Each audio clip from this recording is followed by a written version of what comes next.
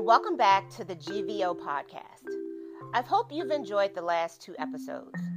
If you haven't listened to them, we talked about the history of gemstones and my top 5 favorites. As you all know, the majority of my business is done in person at yoga, holistic, and makers markets. So I get to directly interact with my customers, which I really love. While I get to know their needs and try to find them the right gemstones, I get asked all the time, how often do I need to cleanse or retune my gemstones?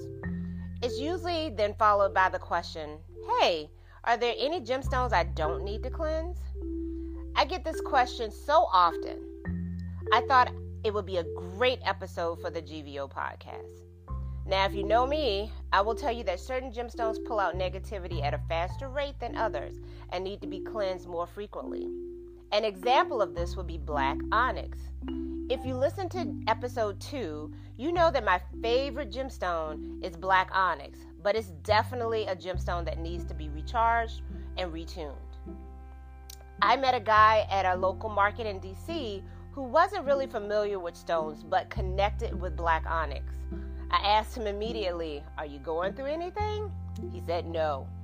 And about an hour and a half later, he returned to my tent and said, hey, there's something going on. My arm is tingling.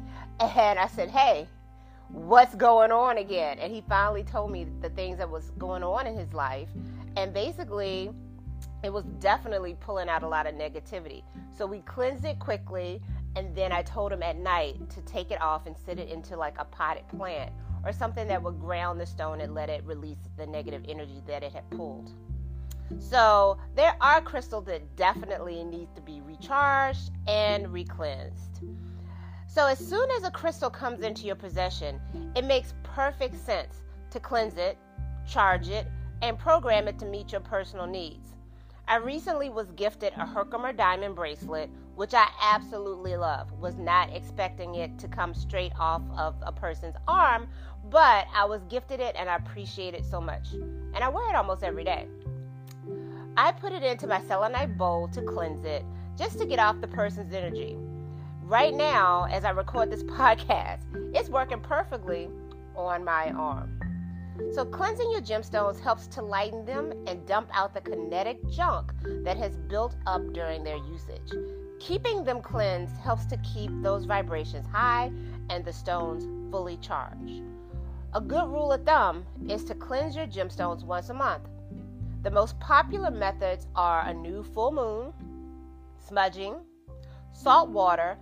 For those gemstones that are safe for use in salt water, I'll make a post about this later. Sunlight, meditation, and with larger stones like selenite. And since I've mentioned selenite a few times, I'll briefly tell you about the gemstone. Selenite is a protective stone. It shields a person or space from outside influences. Selenite can evoke protection from the angelic realm and dispels negative energy. It also calms and soothes, bringing a deep peace and sense of tranquility. Now here comes the controversy. In my opinion, certain gemstones do not need to be cleansed. Many people do not believe this. They believe that if a gemstone has been used to aid in energy work, it has accumulated some spiritual junk. So why do I believe in self-cleansing gemstones? Because I believe that there are a small category of stones that never hold, oppose, or dispel any negative energy. This small group of crystals consists of kyanite, citrine, super 7, and the before mentioned selenite. Kyanite is a high vibration stone and ideal for restoring energy balance. It's a very effective energy conduit that can balance most systems of the body. It can quickly create stillness and tranquility, making it an excellent stone for meditation. Kyanite opens up the throat chakra, encouraging communication and self-expression. It cuts through fears and blockages, helping to speak one's truth. Unlike most crystals, it doesn't collect negative energy, so it doesn't need to be cleansed. The next stone, citrine, is known as a lucky merchant stone. Wear this pendant for good luck in business. but also use it to increase your self-esteem, protect against negative energy from others, enhance your originality of thoughts, and promotes clarity of thought. Citrine maintains a positive charge and is a low-maintenance stone, thus never needs to be cleansed or charged. From the website Sage Crystals, Super 7 is another crystal that never needs cleansing.